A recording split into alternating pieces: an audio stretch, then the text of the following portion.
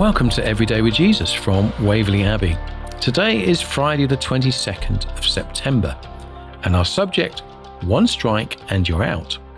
Bible passage Genesis 2, 15 to 17, and verse 17 reads, "But you must not eat from the tree of the knowledge of good and evil, for when you eat from it, you will certainly die."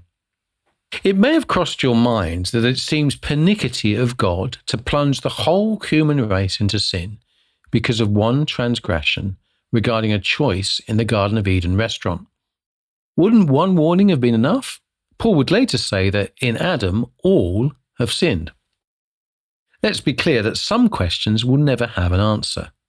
Why did God create angels that have freedom, such that Satan sought to challenge God, was thrown out of heaven, and able to tempt Eve? In the end, the nature of reality and our capacity to perceive it come down to a creator's choice. But as for why one violation rendered such catastrophe, we remember that we ask the question as humans with limited understanding. We know that God is love and that all his actions are for the very best interests of humanity. After all, his resolution of the disobedience would mean him suffering. So if his commands are for our good and blessing, the infringement of a command must have consequences for humanity if God is to be true to himself. Now that answer may beg all sorts of questions, but let us not entertain the notion that God is petty. This is not a job's worth sticking to rules that seem ill-suited to the situation, but the Almighty running his universe.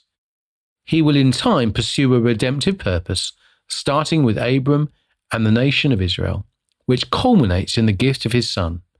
God displays his glory in all he does, and for that we can be grateful. Let us pray. Thank you, Lord, that life and death are in your hands for us and for all, and that death can simply be the gate to glory. Amen.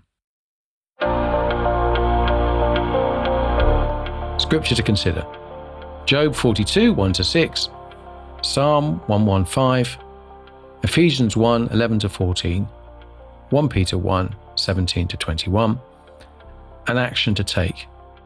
Investigate doubts, but be prepared to conclude, we don't know, and I choose to trust that God knows best. Join us again for more readings from Everyday with Jesus from Waverley Abbey. Bye for now.